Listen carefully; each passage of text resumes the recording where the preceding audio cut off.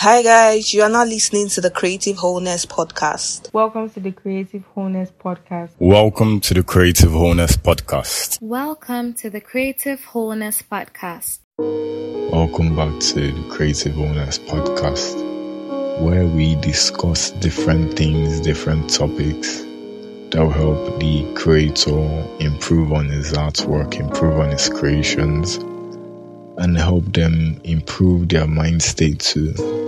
So each creator can become the best versions of themselves they can be.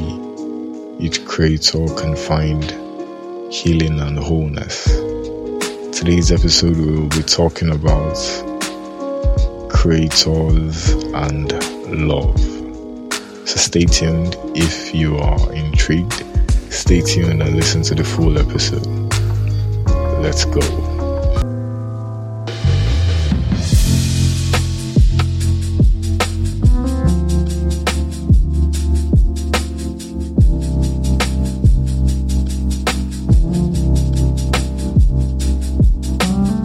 First, let's start by tackling the question that is on everybody's mind at this point.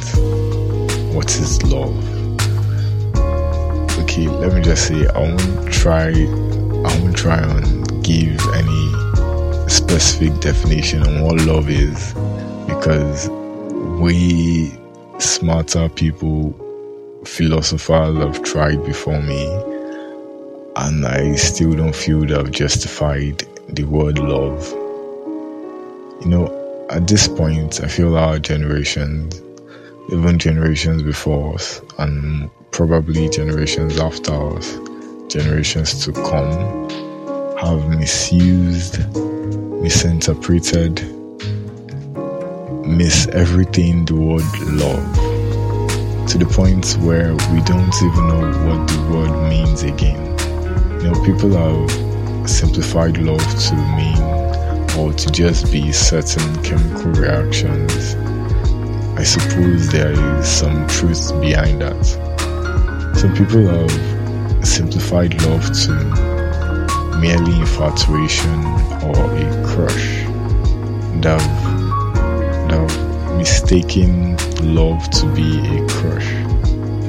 I myself am not even sure I've fully experienced what might be love, because I'm not quick to jump at the fact and say this was love. But I must say the feeling or similar feelings have been inspirations, not just for me, but probably, I'm almost certain, for 90% of creators out there. Even if you haven't felt love before, which is quite sad, if you haven't felt love or anything similar to it, the quest alone for something so magnificent. Maybe love is a dream. It's a dream we all have as humanity. Something so beautiful, something so seemingly out of this world. The quest for that dream, the quest for something so pure, that quest alone serves as a lot of inspiration for a lot of artists, including me. And subsequently, the fear of not getting or never seeing that dream attained, never experiencing love, has also been a source of inspiration. So it more or less goes both ways. And love is vast. Love is way too vast. So love can also be scary at times.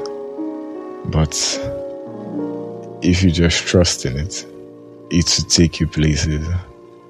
But the thing I'm focusing on today is love as a source of inspiration. And I feel I have to mention this. The reason why a lot of people are wary of artists is because they feel dating an artist is, or when you date an artist, they just see you as a source of inspiration for them, like another story, another poem. And I can't say I blame them, but it's not like it's the fault of the artist, because we are here innocently, or most times innocently, trying or on a quest to find that feeling. And creators are wild dreamers. Creators are, they fantasize a lot. They think about wild concepts. So imagine a creator thinking about a concept that is already so large, which is love. So most times they already have this wild phenomenon or wild idea in their head, and that's what they are striving for. That's what they are looking at. That's what they are trying to attain.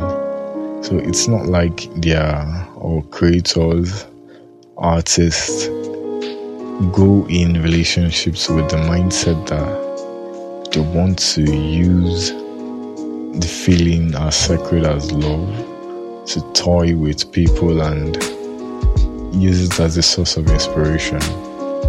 No, we creators generally just want to experience, or most times creators just want to experience that feeling called love, because at least experiencing it, in my opinion, my own theory, is that if you experience that glorious feeling at least once, it can serve as a gold mine, an eternal gold mine of inspiration. So most artists go their whole lives on a quest to find love, and hopefully we all find it. The funny thing is, love can be found in the strangest of places, and you can experience or see love not just like between a man and a woman. You can find the meaning of love in the weirdest of places, like an animal, a mother bear, a mother lion, for example, taking care of their cub, and at that moment you might just realize like, oh shit, that's love. Or just observing people and seeing selfless sacrifice, like, now I understand. Like, I feel love is so much more than people say, and people have said a lot about it. But as creators, walking down this scary world, if you can, or if you're lucky enough to experience actual love, hold on to it. Hold on to it. Don't make stupid decisions.